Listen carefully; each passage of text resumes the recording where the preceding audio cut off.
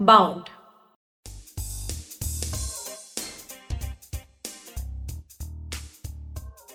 Hi everyone, I'm Tara. Hi, I'm Michelle. Welcome back to our podcast Books and Beyond with Bound, Season 4, where we speak to some of the finest writers in India to find out what makes them tick. Yes, and we are editors, podcasters, and storytellers. And through Bound, we help you create stories and put them out into the world. Tara, what is the spookiest thing you've ever encountered till date? Why? Well, for me, actually reading Chandrima Das's book, Young Blood, was one of the spookiest experiences ever.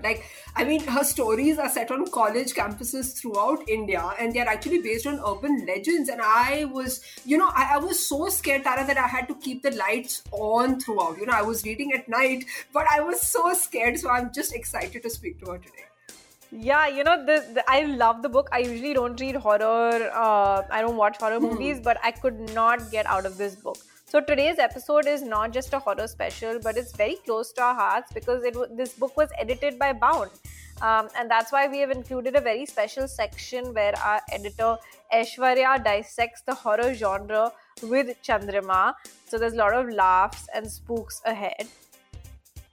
Yeah, and actually, in horror, Tara, atmosphere is one of the most important elements, right? Like, unlike other genres. So, I really want to know, how did she manage to make these stories come alive? Like I actually felt them coming out of the page and gripping my throat. Oh my god. And I wanted to know about the research that she did, and I also wanted to know how her IIM brain, she's so methodical, then translates into content, because the way she thinks about content is very process oriented plus creative. Anyway, before we get into that, there's a reminder for all podcast enthusiasts and anyone who's a creative person with a great idea. We are now creating many more original podcasts, even with Chandrima, who's creating a concept and a podcast with us. So we want to work with amazing and promising creators to create podcasts across categories and genres: history, mental health, science, all of it. So if you have a podcast idea that you've been wanting to work on, and you want to work with us, pitch your podcast to us. We are now accepting pitches, and we'll see how and if we can work together. See the link in the show note for more details on how to pitch us your podcast idea and how we can work together. For now, let's dive into Chandrima's world of horror. Hi, Chandrima. Hi Tara, hi Michelle. I'm so excited to be here with you. Hi. I firstly got goosebumps when I read your book because it's a horror book, which is so unlike something that I generally read. So it was very, very refreshing.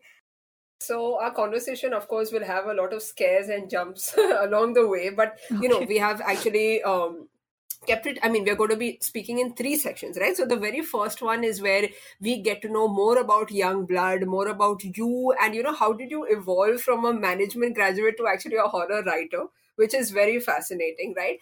And the second section, which is usually our reading recommendation section, this time will be hosted by Aishwarya Javalgekar, who's actually the host of our sister podcast, The Book People.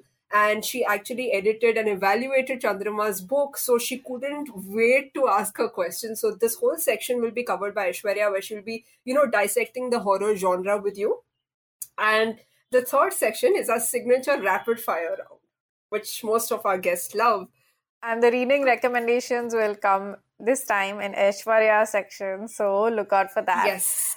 Chandrima, you've had quite an amazing story. You've been associated with Bound for quite a while. You've been a member of our community, and we have been following your work since you self-published your book, The Talking Dead, which was a super hit on Amazon. And now you have published Young Blood with HarperCollins. But before all of that, I'm always very curious, even the host of the Book People, Aishwarya, her favorite genre is horror. And when I meet these people whose favorite genre is horror and who want to write horror, I'm always asking myself, why? So what pulled you into horror's cold embrace? Horror's embrace feels warm to me. It's a very strange thing to say, but I think I'll have to go back to my origin story for this. Every supervillain has a good origin story, and so I'll tell you mine. So so I come from I was born in Shillong and I was brought up in Guwahati. So these are cities in northeast India. And I didn't understand this at the time. But when I look back, I see that we have a very strong oral storytelling tradition in the region, which involves, folk tales. And a lot of the stories kind of bend the boundary between what is human perceived reality and sort of other layers of reality that are there, which include obviously the paranormal, the supernormal, folk animals, fantasy. It breaks all those kind of dimensions. Now, I didn't know it at the time, but a lot of like the folklore and sort of the stories that we exist in, because it feels like it feels like water to a fish. I was kind of picking up a lot of that.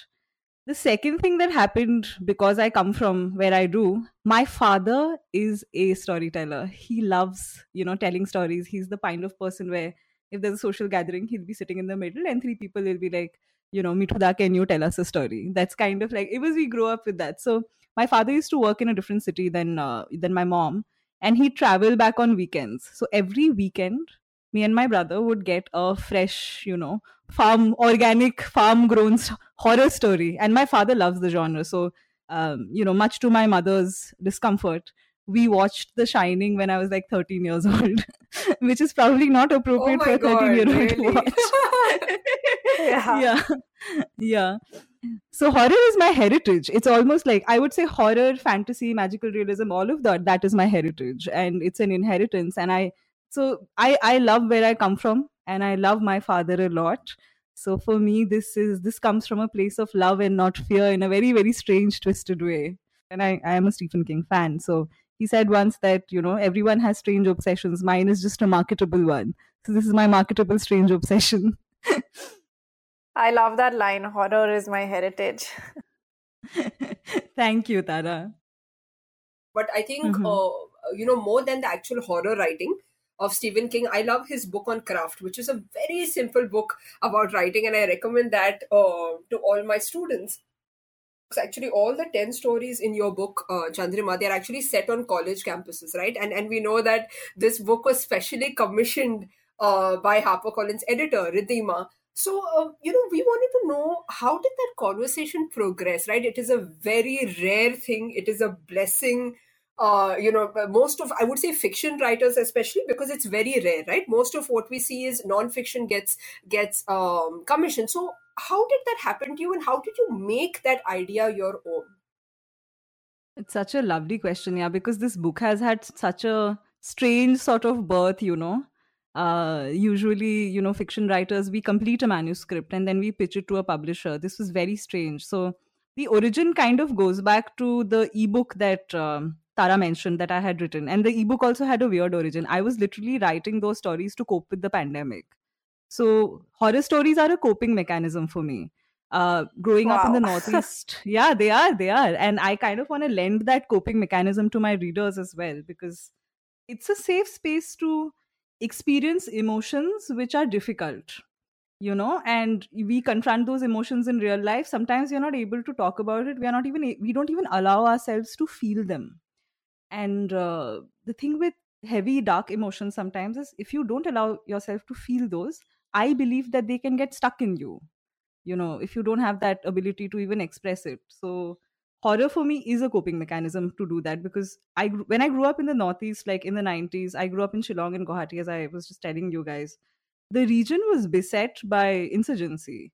And I experienced my first bomb blast when I was 4 years old. I was in a market with my mother, and curfews, buns, all of that was part of our reality growing up there. So what my father's stories did for us almost was it allowed us to feel certain things. Now when I look back, I see it. At that time, of course, it was, a child is not able to kind of deconstruct things like that. But I've when I moved out of Assam, all of that kind of, disappeared from my life. And I also stopped writing horror. I stopped writing fiction to a very large extent at that time.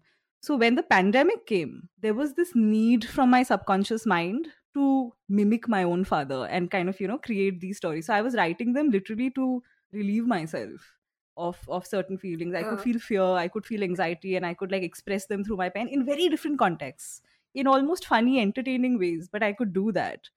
Like I was writing this on Medium, not even as an ebook. And somebody on my Facebook just messaged saying, "Listen, I like reading on Kindle. It's my favorite device. So this, tell you about the power of Amazon." But they're like, "Can you put this up on Kindle?" So I'm like, "Okay, I'll compile it." And I got very excited because I'm like, "I'll do a cover design." So I did my own cover design. Very excited, like a child doing something for the first time. And I put it up on Kindle. I announced it on my social media. And the book went beyond my friends and family. I was really surprised by this, and it reached Ridhima. So when Ridhima approached me, she had noticed a pattern in the Talking Dead, which was a lot of the stories talked about urban legends in different, college settings. So I was again doing something which is heritage for me, which is storytellers in the Northeast, and I'm sure in other regions of India as well. We repurpose folklore to tell them as our own stories. We often do that. So I was just doing that. And Ridhima was like, "No, this is great. This is a concept. This is a book concept. Would you write this?" My reaction to her request, so she found me on LinkedIn, which was quite funny. My initial reaction was that this is a scam because LinkedIn is full of scams. So Yeah, I oh my God. I did not believe her. I was like, this is some fraud. So I rejected it because I didn't think there were enough college urban legends. And Ridhima was beautifully persistent, thankfully, for me, because she's like, just, look for them for 2-3 weeks. If you can't find them, then it's a different story. Like, I'll give this a shot. Now, when I actually started like that 2 weeks or 3 weeks of research, initial research just to get the concept down, I got the shock of my life because I did not expect so many horror, scary supernatural urban legends to be floating around in the ether of, our college campuses. I did not expect like to find first person accounts, at least not as many as I did.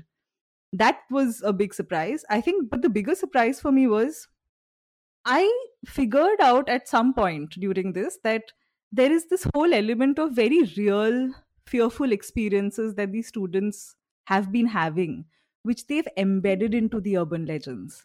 Once I saw that, I was like, I want to write this book. This is why I want to write this book because it's talking to something that's really there, that's beating in the hearts of students.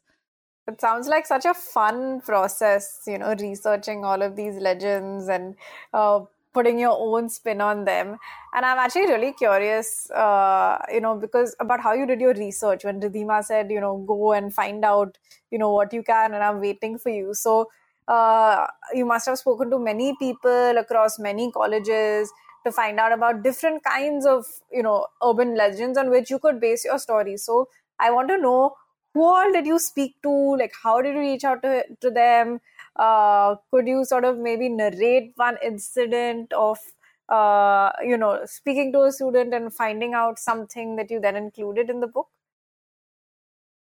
Yeah, so I had a three-pronged research process. One prong of it really was me trawling the internet like an obsessed person. So I started with like very, surface level clickbaity stories like 5 haunted colleges of India. So I'd be like, let me read this. And there would be like very interesting, stories that journalists or people had kind of like pulled out from the ether of our collective consciousness. But then I also started reading a few academic articles, prepared by researchers who were looking into load generation. That was also interesting for me, and that informed a lot of my thought process on how the urban legends become what they are. And it had, some of them had examples of US universities, but it told me the how rather than, what the specific legends were. The second prong of my research was kind of, diving into my own family's collection of stories. So there I knew that my father had a couple of them, so I, had a conversation with him, asking him, does he remember something. And one of the stories, the sacrifice, which is the ninth story in the book, and it's set in Shillong. It's set, the legend comes from his time, which is like the 1970s, but I've kind of changed the time period of the story to be during the 90s, which is when I met Shillong and I've known Shillong. So, but I've used the legend that he told me about. And I used one of my brother's stories as well, which features as Who the F is Alice? It's set in Pune. So I used a bit of something that actually was experienced by him, and I used the legend, which was Alice Richmond there. So there's a bit of a Frankensteinian process happening here. The third prong of my research was speaking to people. Now, I put a call out on all my social media saying that, I want to know more about legends and stories and first person accounts, were there any in your college, of that sort. But the response to that was very mixed. So horror has a bit of a, polarizing property. So some people are like, oh, this is not, we're not taking this seriously. This is just, it's something, strange and fetishy. I was like, no, it's not. I'm trying to write a book. So, but a few people did respond very positively, and the positive response from people was very strong. So they were like, yes, we have a legend, we want to talk about it. So the legend which is there in Ferguson College, that was from somebody I had, I got a response from somebody on Twitter. And she was like, I studied at Ferguson, and there's this whole legend of an apparition that is sometimes visible in the college's garden, college campus's garden area, this particular spot. And I spoke to another person who was also from Ferguson College, a different person who connected with me on Facebook. And she mentioned the same legend. She said there's a spot in our campus gardens which is where none of us want to sit. We don't know why. We never used to want to sit there. It felt wrong or it felt strange. Oh my God. So so when I kept hearing, sort of the same story around this one legend in Ferguson, it made me very curious to find out more. And I started reading up about Ferguson College's like history. When I looked up, sort of, dug more into it, I discovered that there really had been a murder suicide on campus. It was not just urban legend. There really had been a murder of a young girl, apparently at that very spot. And it had happened in the early 90s. And although the details of that case are not clear, but apparently she was killed by somebody who was either her boyfriend or was romantically interested in her. This was a case of a toxic relationship gone wrong. And when I read that, it kind of broke my heart, and it also reframed the meaning of the urban legend for me. That, young women who are entering college for the first time, a lot of them are getting into a relationship for the first time. And sometimes maybe not getting into a relationship, but experiencing interest from the other gender for the first time. And some of this is not easy to deal with. Some of this can get very abusive, very toxic, very difficult. So the sort of, underlying tone of the urban legend, it lay in the urban legend. If you dig deep enough, it sprung out.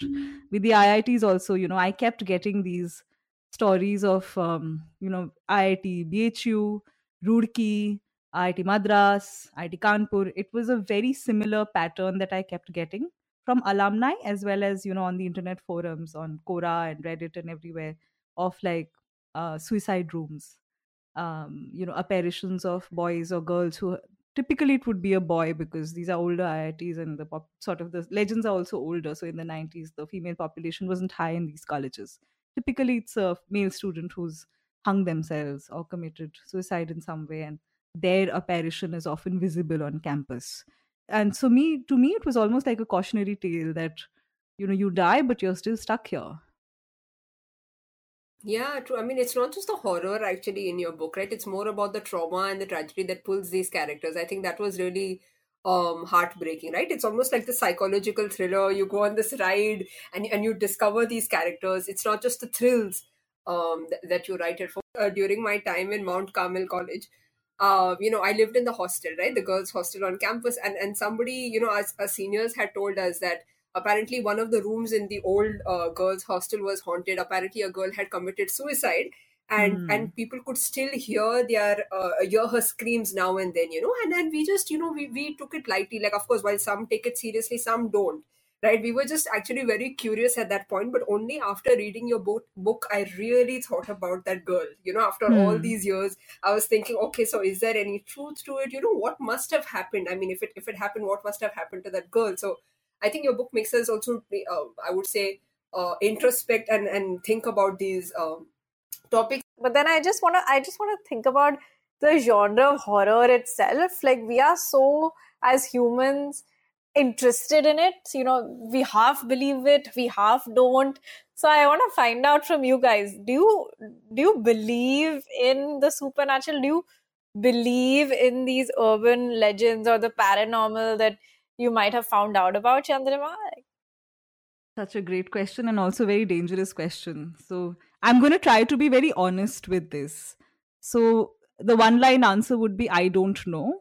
And because I cannot know beyond a point, I see this as when we look at, human perception, our eyes can only see a certain band of frequencies, which is that bigger color level. There are other animals which can see in infrared, in ultraviolet, all of that.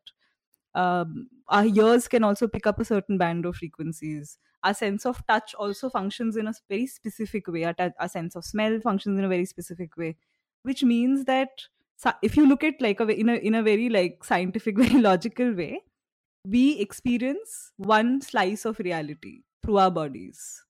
There's always a question of, are there other slices of reality out there that we may not be able to experience given the limitations of our form? So that opens up the question that what is even paranormal? Something could be very, real and so if, for example, bats are communicating in echolocation or in other ways, we don't experience it because it's beyond our perception, but it is there and it is happening. So that's kind of like one question that I'll leave you with, almost an answer to your question. The other thing that I'll say is there are things which are intangible but which have a very real impact on our regular existence. I often see like organizations, nations, etc., as entities. I see sometimes certain beliefs as entities as well, that you can have a certain belief that this is important for me. So the way we do gods and goddesses, also Lakshmi Mata is a symbol of wealth. So there's this whole symbol association with things which are intangible but which actually powerfully impact your life. Now, I'm not saying ghosts are real. I'm trying to be perhaps a little bit more abstract than that. But there are a lot of intangible things that we may not be able to put into words or forms that are very, we can't like put them down and say, here is what it is, I can touch, feel, see it. But it doesn't mean that they don't exist. So For me, like actually being a Catholic, I've grown up thinking about, like we believe in good spirits, evil spirits, exorcism, right? You must have seen there are a lot of Hollywood movies which cover yeah. exorcism. That's something I've grown up with, but I would say I am not a big fan of paranormal or supernatural stories. But what I like more is when humans are featured and when the evil side of humans are kind of where you really understand the depths of how how a person could be complicated, and also I think react to situations, which is what I actually loved in your book. Like, I actually, Chandrima, your argument is exactly my argument, and I actually do believe. I don't know if it's the right thing to say, but I do believe in it, and that's why I never can, like, I never pick up horror, because the thing is, I believe in it, and I feel like because I believe in it, I like could call these things into my life. I know this is not rational, but I have found actually that reading horror is actually a very fun experience for me. In movies it gets very intense. It's a very different format. But like reading your book, I was having fun, I was scared, I was but it was an enjoyable kind of experience, like what you said, the warm embrace of horror. And another one that another book which I read as an adult, I read a lot of Goosebumps and all as kids, was Jessica Fallero's Goa Ghost Story. So I feel like because of these books, I'm gonna definitely gonna pick up more horror books now. That's very cool. Yeah, and out of all the stories in your collection, actually, my favorite story. Okay, wait, before I say it, can you guess? I want to know, can you guess which one would be my favorite? Both of us have the same favorite, because my favorite is also... so maybe you can guess. Yeah. I'm gonna guess the same as Aishwarya, which is the 9th story. It's that's her favorite story, the sacrifice. So I'm gonna guess if it's the same one. Okay, no, actually ours is The Inner Door.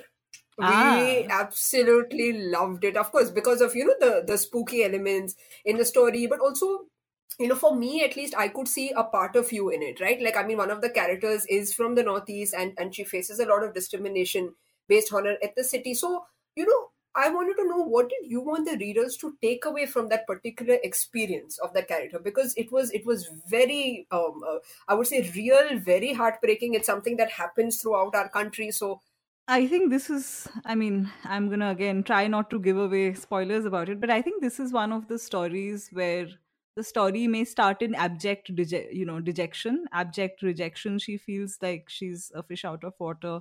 She's struggling to cope with Delhi, and it's not just racism, but also because culturally it's so different. People speak differently. The tonality they use on a regular basis is very different from what she's used to. So she's kind of like, it's culture shock and it is racism for her. But she's clinging on to the hope that there is a potential to find a friend in her roommate. There is a potential to find, kind people, even if they're so different from her. So I think I wanted to kind of talk about this experience of being a student from the Northeast and other cities in India. And a lot of my friends have experienced this. I don't, because my sort of appearance is not it's not from the region, but a lot of my friends have experienced this, and I kind of wanted to like almost tell our collective story through the experiences of this girl called Sushma. That was my hope. Another thing I really liked about this book, so what I kept doing was I kept reading the story, and then I would look at the urban legend, the notes in the back, and sort of compare. So I found that quite interesting because you had written the kind of urban legend it was based on. I want to ask another craft-based question. Obviously, writing horror has a lot to do with scene building and keeping up a certain tempo of atmosphere throughout. And how I wanted to know, for our listeners and for readers, how does a horror writer keep the page turning? How do you keep that atmosphere of terror? Because you don't have music and you don't have visuals like you do in a movie. So I'd love to know, maybe the ABCs of writing horror. So I think the really good horror story should be able to stand its ground without a single jump scare. For me, that's sort of the bar. Now, when you're writing a horror story, I think the first thing that you need to figure out is what's the fear that you're working with. And a lot of writers also use that fear as motivation to design character across genres. What is this character most afraid of? What is the second biggest fear? What is the third biggest fear of this character? So on and so forth. So there's this whole, character based fear identification. For me, when I was writing this book, though, I couldn't start from there. That was a limitation because I couldn't start with character. I had to start with urban legend. So for me, the question became, when I look at this urban legend or when I look at this college setting, what is the fear that we are talking about? What exactly are they afraid of? Is it a lady in a white sari? What about her are they afraid of? So when we look at for example, when we deconstruct, the typical lady in white sari standing on the side of the road and your car is coming by, when you see her and you open the door and she steps in and her feet are ulta, that's the urban legend there. What is it that man is afraid of who's driving the car? Is his fear that there is a woman on the road who can harm me? Typically, a woman is not supposed to be able to harm me on the road, right? She's the sort of, physically weaker person here. She doesn't have a car. The reversal is happening because it taps into his fear that even he is vulnerable.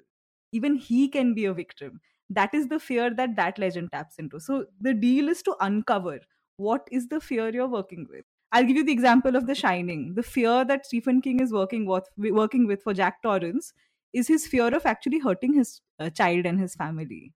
And as the book progresses, you'll see that the fear gets more and more possible. It is more and more possible that he might do exactly what he's afraid of.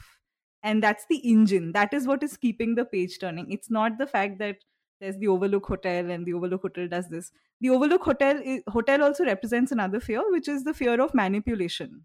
Something can tip you over. It can press exactly the buttons at the points where you're weakest and tip you over to indulge in the thing that you're afraid of doing.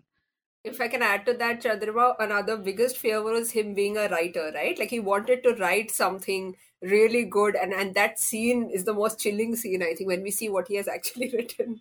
Yeah. Oh my God, that was a brilliant reveal, right? And again, the whole punch, the whole setup construction. So, Michelle, you remind me of the second thing that I want to talk about, which is essentially scare is very much structurally like a joke in a very strange way. There's a setup, with a scary moment. There's often a setup where you have certain assumptions, and then there is a punchline. So in the scene that you're talking about with the Overlook Hotel and what he's writing, the setup is his fear of writing. I'm not good enough as a writer. That is the setup, Yes. and you're setting it up.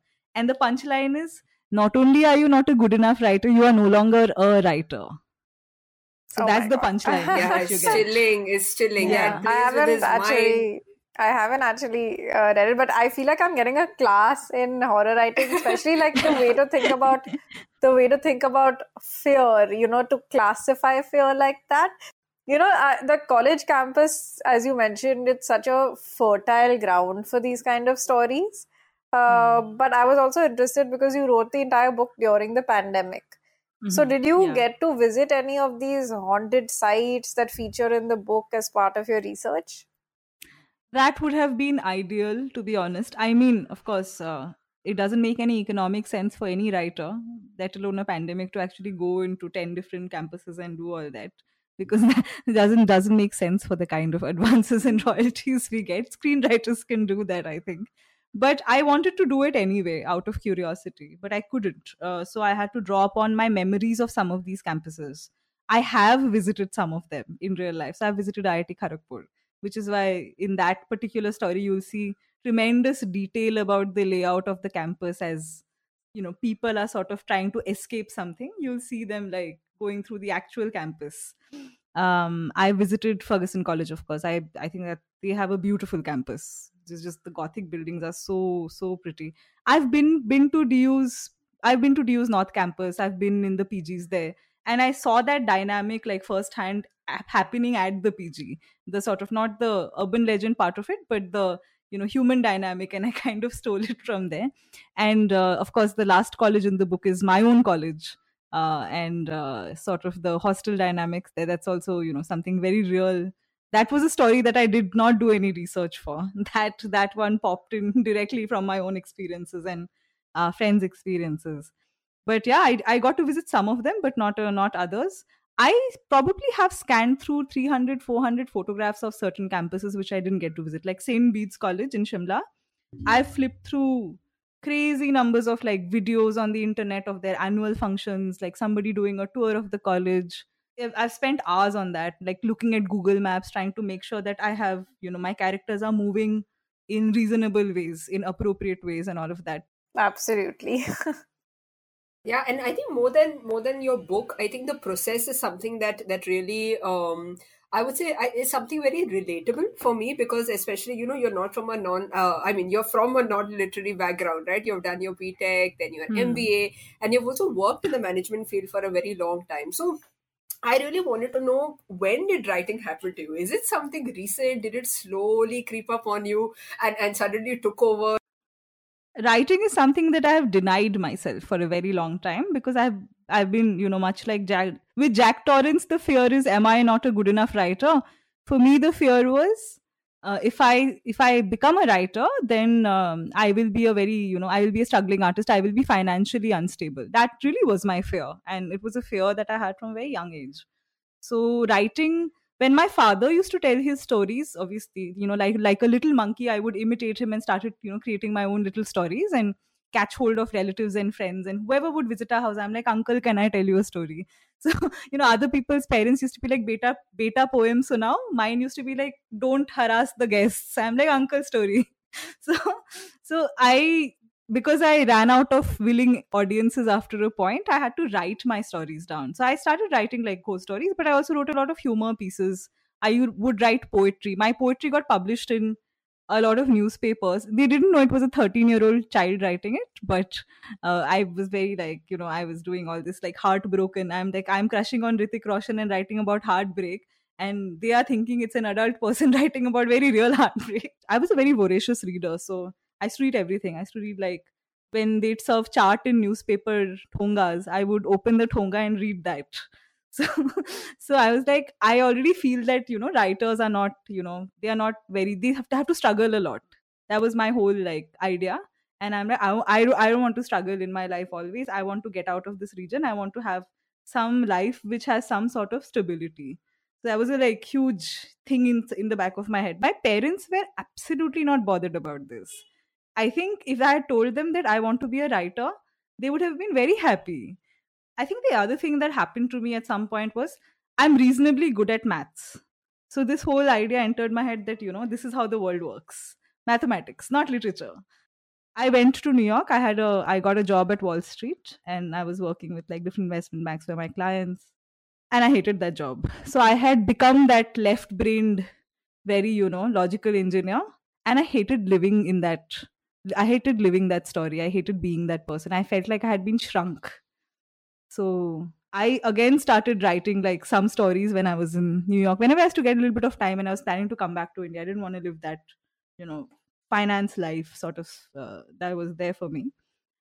So then I had written like 4 or 5 stories from that frustration. I come back to India, and at an alumni meet, I meet Amish Tripathi, who had written The Immortals of Milwa, Wow. commercial huge hit. And I tell Amish that this is happening in my life. He's like, sit with me for half an hour, let's talk. So he asked me like, what kind of novel do you want to write? So I was like, maybe horror, supernatural, that's kind of like, I love that. He's like, can you name commercial horror writers in India? And I couldn't. And then he's like, can you name any horror writers in India? And I was like, Ruskin Bond, Ruskin Bond, Satyajit Ray, Rabindranath Tagore, Ranju Hazarika. I started naming these people. He's looking at me, he's like, no, like last 5 years. I said, no one. He's like, okay. So after listening to his story, I'm like, I don't have so much money. I don't have money in my pocket to stick around and do this for 2 years. I don't have money in my pocket to like push marketing. I don't have money in my pocket to do anything. And neither do I have perspective to give people a story that would contain enough wisdom. I really felt that I'm like, yes, maybe I can construct interesting sentences and entertain them, but what is below that? I didn't feel that in my heart. So I went back to Priya and I said, I'm so sorry, Priya. I don't think I can write a novel. I'll do my consulting for a long time now. So I did 8 years of strategy consulting, but in the social impact sector. So I was traveling all over India into people's homes, talking about water, sanitation, reproductive health, how they received, whether they received clean energy, what was the scene on that, what, cook stoves, all of that. And I collected so many stories from people. And this whole love for stories got kickstarted again because I was listening to other Amazing. people's stories. And I did a few like storytelling shows with Tall Tales and Commune during that time, but like maybe 1 or 2 a year. I didn't have bandwidth for that. But I basically got burned out by the 8th year. I think my sort of bosses at my firm were like, we're considering looking at you for partnership, and we'll have some sales targets and stuff like that. I was like, okay, if I become a partner in our firm, then other people sort of employment and there's the revenues are dependent on me, which means I shouldn't leave unless I really want to rock the boat. So if I have to leave, I need to leave now. So I told them I'm going to leave now. And I didn't know what I would do for a while after that. Then the pandemic started and the ghost stories arrived. So there's a lot of like stuff which is not me doing things, but me kind of growing seeds inside of myself. No, I love that metaphor because, oftentimes like even I and all of us feel that, oh, we want to do this or we want to do that. And we're not able to sort of achieve what we want. But I really like this metaphor of like always planting the seeds because I feel like that's something that I also try and do, and sometimes it's very easy to get frustrated, but then it all can come together. So your story is quite inspiring for me. My parents were the same way. So I did economics and history. Then I went to do management because of, how everybody's, whatever, like the same reasons that you said. And my dad, I remember, called me up in college and he said, why aren't you studying English literature? Yeah, no, and the most recent achievement of yours is of course, the South Asia mentorship, right? You mentioned Aruni Kashyap. I think I really like his writing as well because it is not just the Northeast element, but also this immigrant tale, so I really love his work. So maybe you can tell us a little bit about that. How has it been going? How has it added to your journey as a writer? I'm so glad you're asking about South Asia Speaks. I think for me, I'm so grateful to Sonia Falero for doing all the groundwork to get this mentorship started. Like, I think this is a person who's doing something for other writers literally from the bottom of their heart, and I think that's amazing. I applied to them in December. There was a little break between, when I was writing this manuscript and I had sent it to my editor. There was a break of a couple of months, and this novel started germinating in my brain. And it's a novel set in Assam. So, unlike a commissioned piece, for me, something growing out of my gut was like a new experience. I was like, oh my God, this is. I want to write this novel, and it's about a girl who travels to Assam. I won't tell you too much details about it, but it is speculative fiction. I wouldn't call it horror also. It's speculative fiction more broadly. So when I applied to this mentorship program, I was like, nahi milega, not happening. And then I received this email from Sonia saying, you've been selected and Aruni is your mentor. I'm like, oh my God, I love Aruni. So it's been a great experience kind of talking to him about writing. I've made him into my agony aunt of sorts, and he is that kind of person. He's a very, he gives advice which is not hard advice. He gives advice which is very like, these are your choices. This is how things are, but these are your choices. You can engage with this as you'd like. And he's done something to my writing, which is a lot of fun. He's basically made me think about my novel. Also, like, he's like, literary fiction is good. You want to write with a certain craft, that's great, but get the craft of writing a good scene well. Get the craft of getting the plot twist well. I know these are not like literary, this is not seen as literary, but you need to nail that, you need to It's nail important. surprise. Yes. Yeah, you need to hook people. You have to. So he's like, think about your chapters as episodes, where the episode, like a Saas Bahu serial, it needs to end where the other person is like, no, I need to know what happens next. He's also made me think about like getting more formal training in writing. He's talked to me about, think about an MFA, think about writing workshops. There's a value to that. I did not see the value to that to the extent that I do now, and a lot of that is thanks to him. Right, no, and that's refreshing, and exactly what like I tell my students, because I think as literary writers you get caught up with all of this, right? The language, how beautiful it is, but I think these are the basics of what keeps the reader going. In India it's very tough to be a full-time writer, right? Most of the writers dream about it, and I think one writer we spoke to, Manu Pillai, he's another one who said that he's now a full-time writer. So we know that it's very difficult. So how has it been for you? Is it something you've already, I mean, has it turned out the way you envisioned it to be? So I still like, I do like other things to make money. Sometimes I do take on projects, I do take on consulting projects. I've kept my finance brain alive. So I trade. I'm a shameless swing trader on the stock market. So I've kept all of that alive. So that kind of gives me financial stability and a certain kind of income, which allows me to then write and experiment. I think the thing that's really surprised me about declaring myself as a full-time writer is, once you say that out in the world, it's very surprising how projects can also start coming to you. So I have another commissioned piece coming, and I suspect that it is because I've declared myself a full-time writer. So my next piece is an audio show. The thought process that this person won't have the bandwidth to take it on. So when I say I'm a full-time writer, it means that my first priority is writing. If there's bandwidth for other things which I need to do to make some money, give myself some stability, I will do that. But this is my priority. Wow, I never thought of that way, but that makes total sense. Very interesting. I've learned, I think, so much more than I have in a very long time. So thank you for that. But before we let you go, Aishwarya is going to be speaking to you next about book recommendations. Welcome to a new special section of Books and Beyond with Bound. We're going to talk about reading recommendations, but we're also going to do something new, which is deep dive into the horror genre with Chandrima. But before that, let me introduce myself. So I'm Aishwarya Zawargekar. I actually produce this podcast. And I'm the host of The Book People, which is our other podcast where I interview experts from the publishing industry. And I ask them every single question I've ever had about books and how publishing really works. But today, I'm excited to talk to Chandrima because I was actually really lucky to read her book much before it got published when Chandrima came to Bound to get her manuscript evaluated. So I was lucky enough to evaluate the manuscript, and I had such a blast going through each of her horror stories and really appreciating the craft and the thought that went behind them. So, hi, Chandrima. Hi, Ashwarya. So lovely speaking to you again. Yes, you too. And I hope you're really ready to nerd out about horror with me right now. Absolutely. It's so rare to find a fellow horror nerd, so I'm very excited.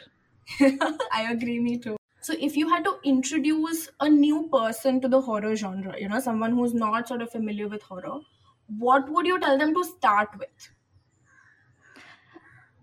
I think it depends on the person and what else they like. So for me, I think a good way in which I think of recommendations is go off of what they already know, and then recommend something to them that has influences of that already. So for example, if someone is into, say, thrillers and mystery, then I would recommend something which has thriller and mystery elements to it, besides just, besides horror. So a lot of Stephen King's work has thriller and mystery elements to it, and then it has horror. Even I remember, like, one of the first thriller mystery books that I read, which I loved, which has elements of gothic horror, was Daphne du Maurier's Rebecca.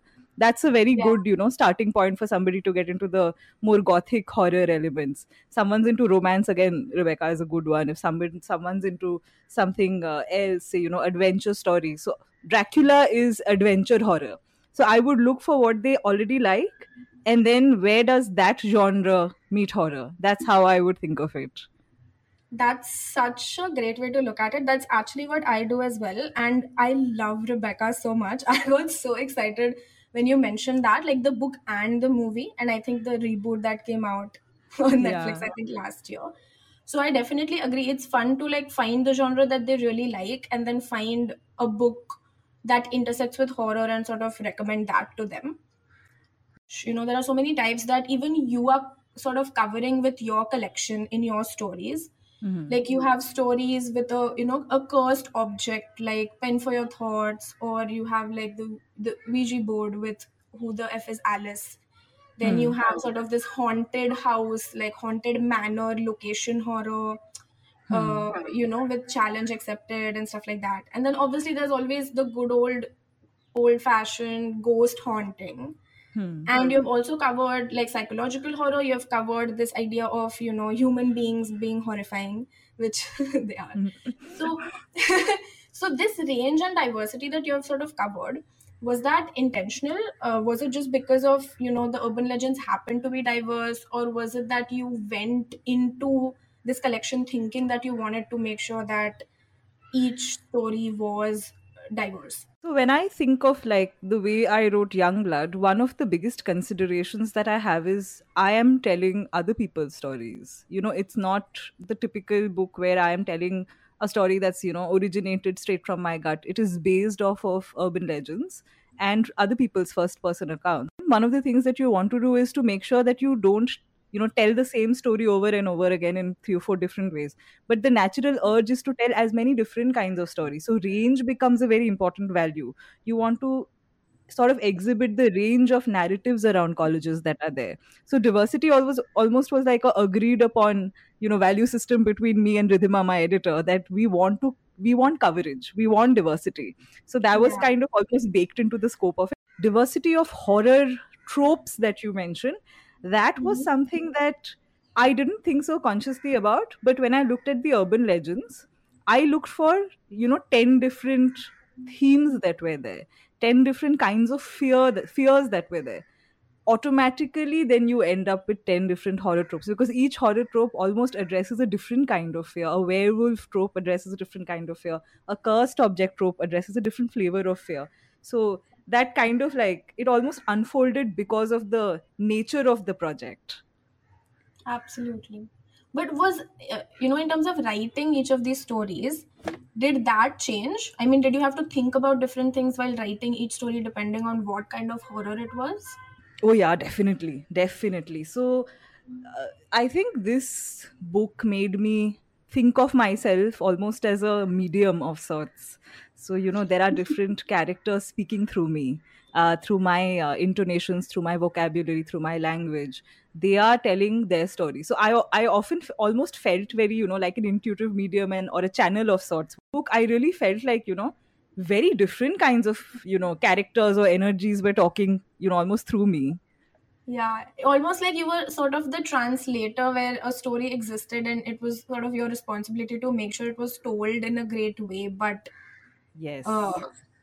that's so interesting. Also, very spooky take on sort of your own writing process to match with this horror theme. But what would you say is your favorite type of horror amongst all of these types?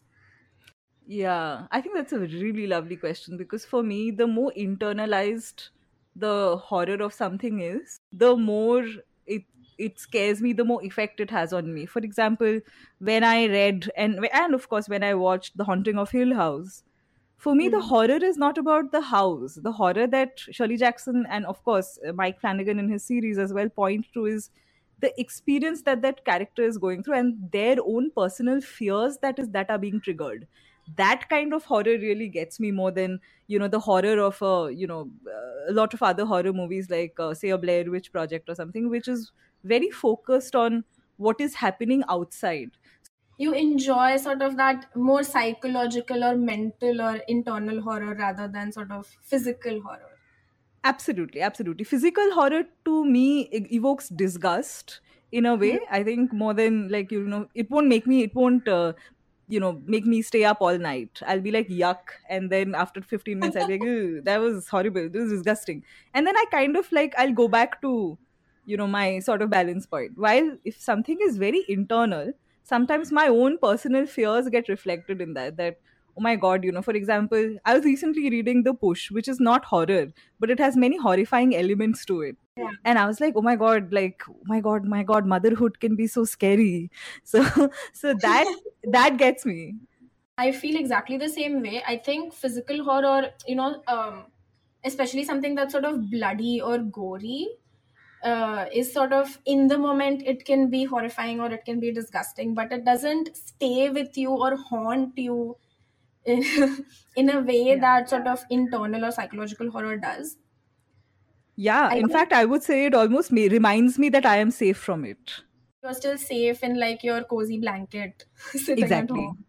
Exactly. That's, I actually feel the same. I think the only story which has like a lot of physical description or like physical horror that has really creeped me out for days on end is this story called, it's a short story called The Human Chair by Okay. Edogawa Rampo. You should definitely read it. Yeah. I mean, it's called The Human Chair, so I would leave it to you to draw your assumptions of what is happening in that story. But it really leaves you disturbed mentally, but in this very physically reactive way, which Yeah. I feel like is the best of both worlds that he's been able to achieve. Yeah, so I think Japanese and Korean horror do this very beautiful thing where they will give you physical horror, but they link it back to the psychological, to the disturbance inside, the human mind or the disturbance inside Exactly. society. So that then the physical horror becomes so visceral and haunting. And I Hmm. remember we were also having this conversation a few months ago about horror, as a genre versus horror as a trope or as elements in other genres, right? Like thrillers or sci-fi or dystopian fiction have a lot of elements of horror, Hmm. like Black Mirror or Squid Games, Hmm. very much horrifying, though not technically, I guess, horror. Hmm. So, your because your next work is speculative fiction, Hmm. will we see elements of horror in that work or in your future writing? Absolutely. You definitely will see elements of horror. I mean I'm almost tempted to treat horror as an emotion. In sort of our Indian, culture we often say bibhatsa rasa. So it is that rasa that is my aim. It's something that I think I want to keep working with because it helps me express something that I have within myself. I think whether I do science fiction, whether I do fantasy, I probably will stick to the speculative fiction, broader scope of things. But I think horror will probably keep having a recurring role in that.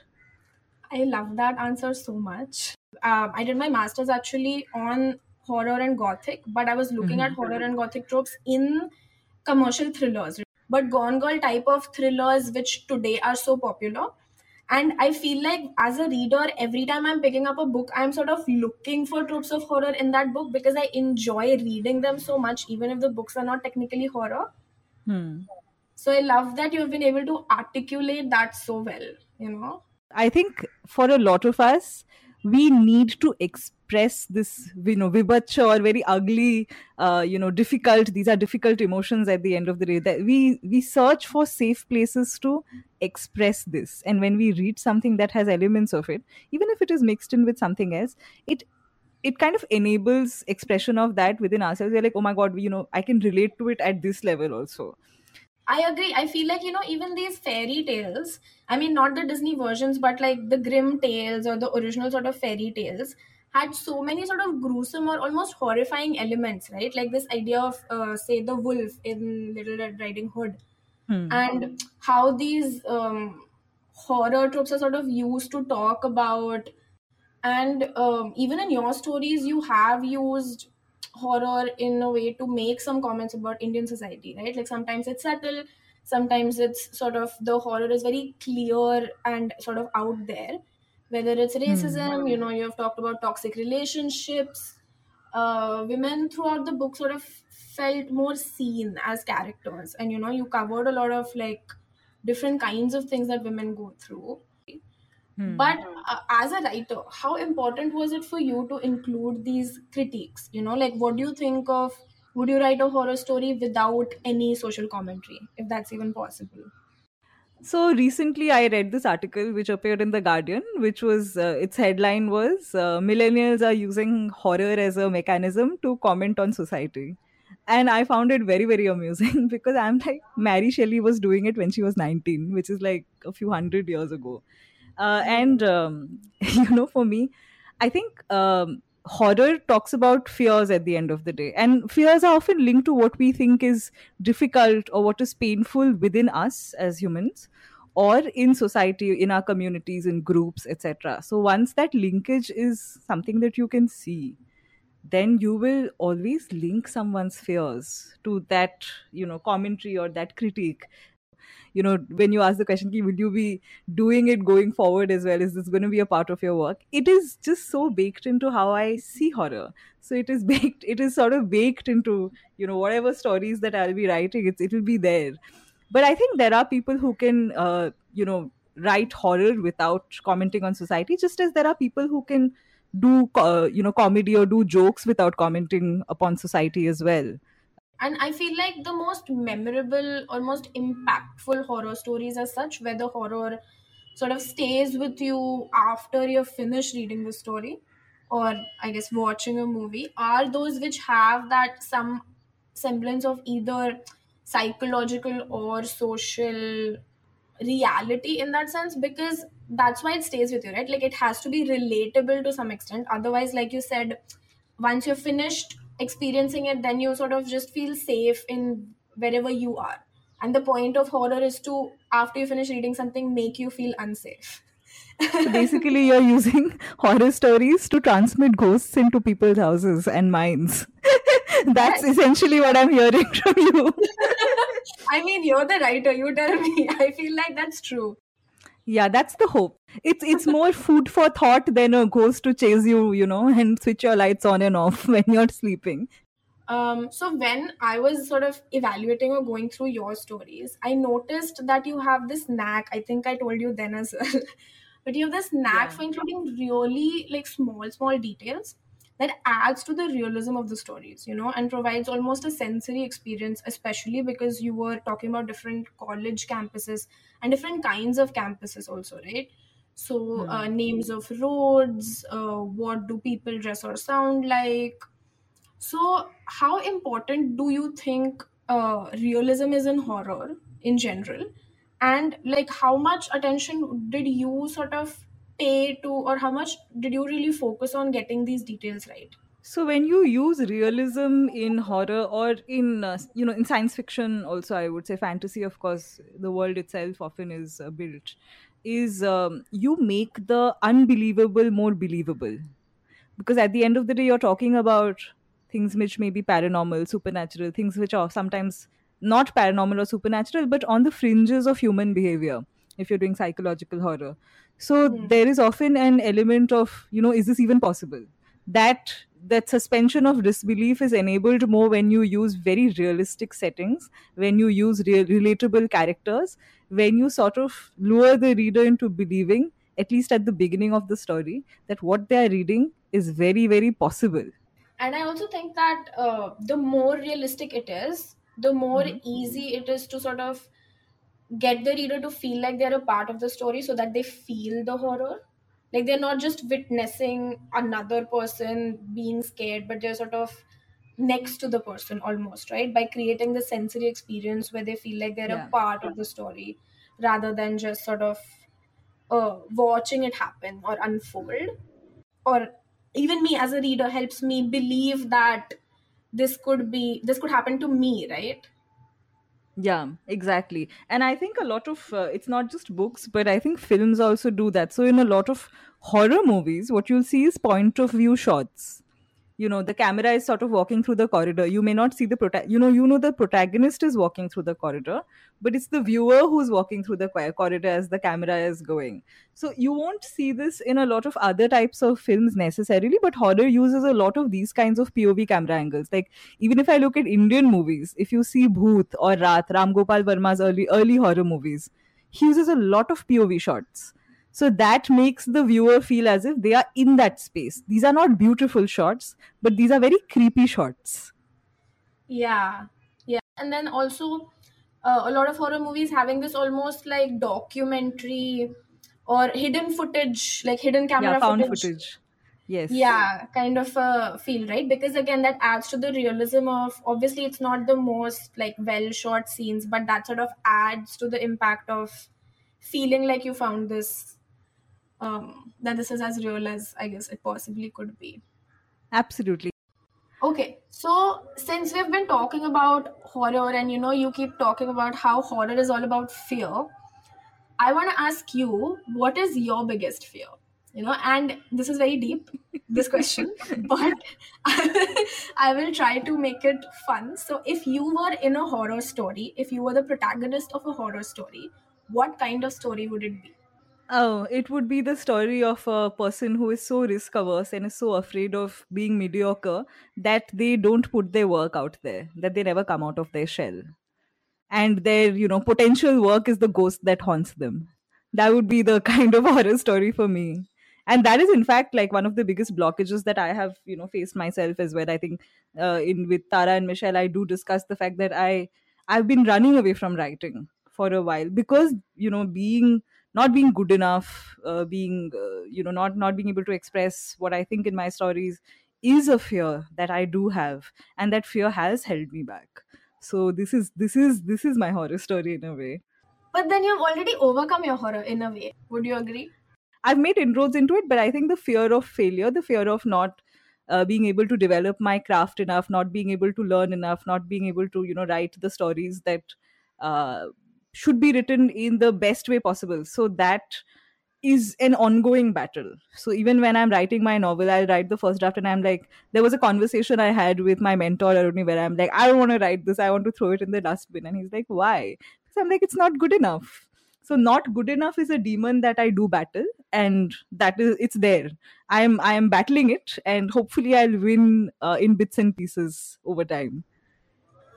That I feel like so many, like I and so many of our listeners will be able to relate to you so much for that particular horror or that particular fear, because I feel Yeah. like so many of us face it in different ways and deal with it in different ways. But I love what you said about this idea of not running away from the fear, because I feel like also running away from it makes it into a monster, but sort of embracing it sometimes and just letting it sink in and living. No, absolutely. I think all of us have these, different kinds of demons that we do battle with. and sometimes we have to learn, instead of battling with them, how do we employ this demon. So I'm like, now I will employ you to do my editing. You tell me what is wrong with this story, and the demon is like, yeah, I will tell you what is wrong with this story. So I'm like, तुमको काम पे डाल दिया. I feel like that's the best thing to do, because that is very true. When you're editing, you have to have the this is not good enough brain. But when you're Yeah. writing, you have to turn that part of you completely off, because you Exactly. can't worry about it being good enough while you're writing your draft. Employment exchange for demons. That's a good story idea. I think I should consider it. You do it, write it. I'll read it. Okay. Okay. My final question for you is, and this is because like it is ultimately the reading recommendation section. So, what are some horror classics that you keep going back to? Shirley Jackson's Haunting of Hill House. That's one that I really love. I think that's a, it's not an overtly scary book in that sense, but it investigates the demons inside somebody's mind. So that's one book. I love one very nice masala horror story. So I've reread it a couple of times. It's the Amityville Horror, because it's written as a like a journalistic investigation. It's investigative journalism is the format that it takes. So it almost sounds like nonfiction. And he sold it as nonfiction also. It's funnily enough. Horror's reduced in its popularity since the 80s, but I think these are books worth reading for a lot of people. One Yeah, is House of Leaves. House of Leaves is the one that I'd suggest because it plays with what a book format should be mhm. itself. So you really feel disoriented while reading it, and it's very, very highly innovative, very creative. There's text that runs.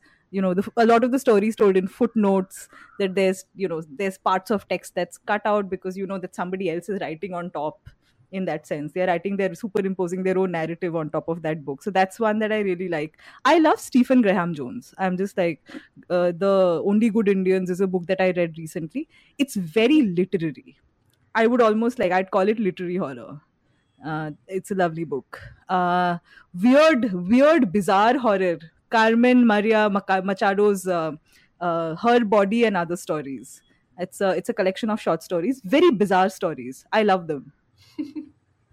Okay. I will definitely read all of these. I don't think I've read any of these three yet, but you've given me some great horror recommendations to go check out. What are some horror podcasts that you're currently super into? Of course, the No Sleep podcast is sort of a favorite for a lot of us. So No Sleep takes off from the Reddit No Sleep forum, and a lot of the first person horror that people have written there. So there's been movies also made from some of the stories that have been put there. So please check that out. Pseudopod is for people who like horror in a more literary format. Pseudopod has some great short stories. It has some flash fiction as well. So they do this segment called Flash on the Borderlands, which I really, really love. That's a good one. Then the one that you recommended to me, Aishwarya, I've been listening to that one as well, which is what was it? Don't Let's contact me not again, meet. or let's not meet. Yes, let's not meet. I was gonna say don't contact me again. Yeah, let's not meet. That's on my list as well, and I've been listening to like a couple of seasons of it. So let's not meet is not, again, it's not supernatural horror, but let's not meet is different people experiencing let's not meet events, or let's not meet people in their lives, and the horror and fear that they have experienced through those. Yeah, I love that podcast because it's true horror. So, I mean, horror Yeah. itself being something that's so terrifying, but people being awful is the real horror. The real horror was Yeah. man all along, is sort of, I think, my favorite type of horror, if you ask me. Oh, the other podcast that I will recommend for people who like, folklore and legends is, of course, Lore. Lore examines different. I'm so like, sometimes I feel so bad that it's only set in America. So different legends and lores, from the very local to the very, very super well known ones like vampires and werewolves, to a specific house in Massachusetts or a specific murder that happened. So Aaron Mankey is the person who does this. It's been adapted into an Amazon web series as well. But that's another podcast I'd kind of encourage horror hounds to go for. Yeah, I absolutely love lore because of, again, that intersection of folklore and horror. I wish we had a lore for India because we have the richness in our country to make something like that. Thank you for all of those recommendations, Chandrima, and I'm sure that our listeners will appreciate them so much. I definitely do. And thank you for talking to me about and going so much into detail about horror with me. I hope that they enjoy sort of the detail and the depth that we went into. And I'll give it back over to Tara and Michelle so that you can have your fun rapid fire round. I look forward to it. Thank you so much, Aishwarya. I loved talking to you. We hope you guys enjoyed that guest session with Aishwarya and Chandrima. And on to the last section of the podcast, the rapid fire round. We're going to ask you questions and please give us your answer in one word only. Okay, so if you had to visit one campus from your book and you could take a friend along with you, which campus would it be? Saint Beats, Shimla. I'm so curious about that place. If you could tell a ghost one thing, what would it be? Oh, I wouldn't tell them anything. I would ask them. I would ask them like, why do you exist? How did you get created? Because I am obsessed with origin stories, and I want to know like. That would answer all of our questions.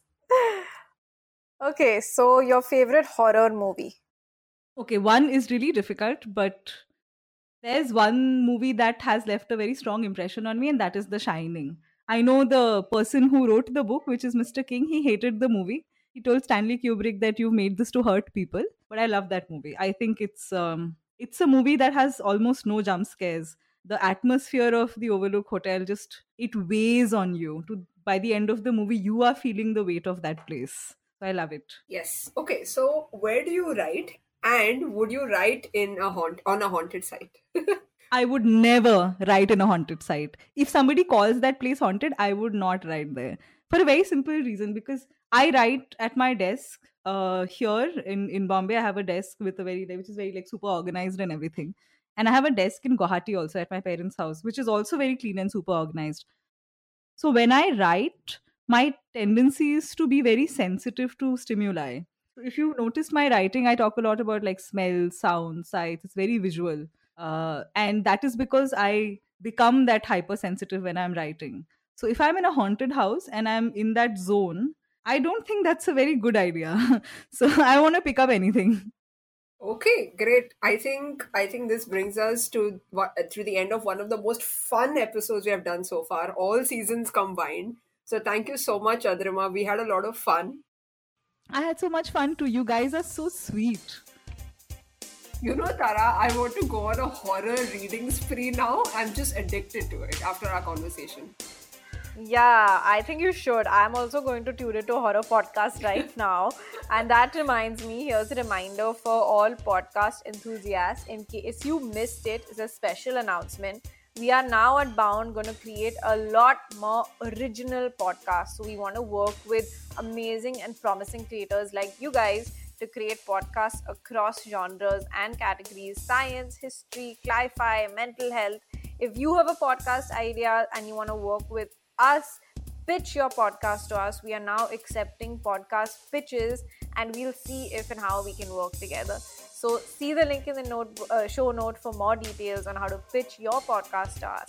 I'm really looking forward to all these ideas, Tara. They sound so exciting. I think this is the time of, content boom, and I just can't wait to see. But next week, we will be back with one of our own episodes. For more creative content, follow us on our social media platforms at Bound India. Thank you for tuning in. We'll be back next Wednesday with our own episode.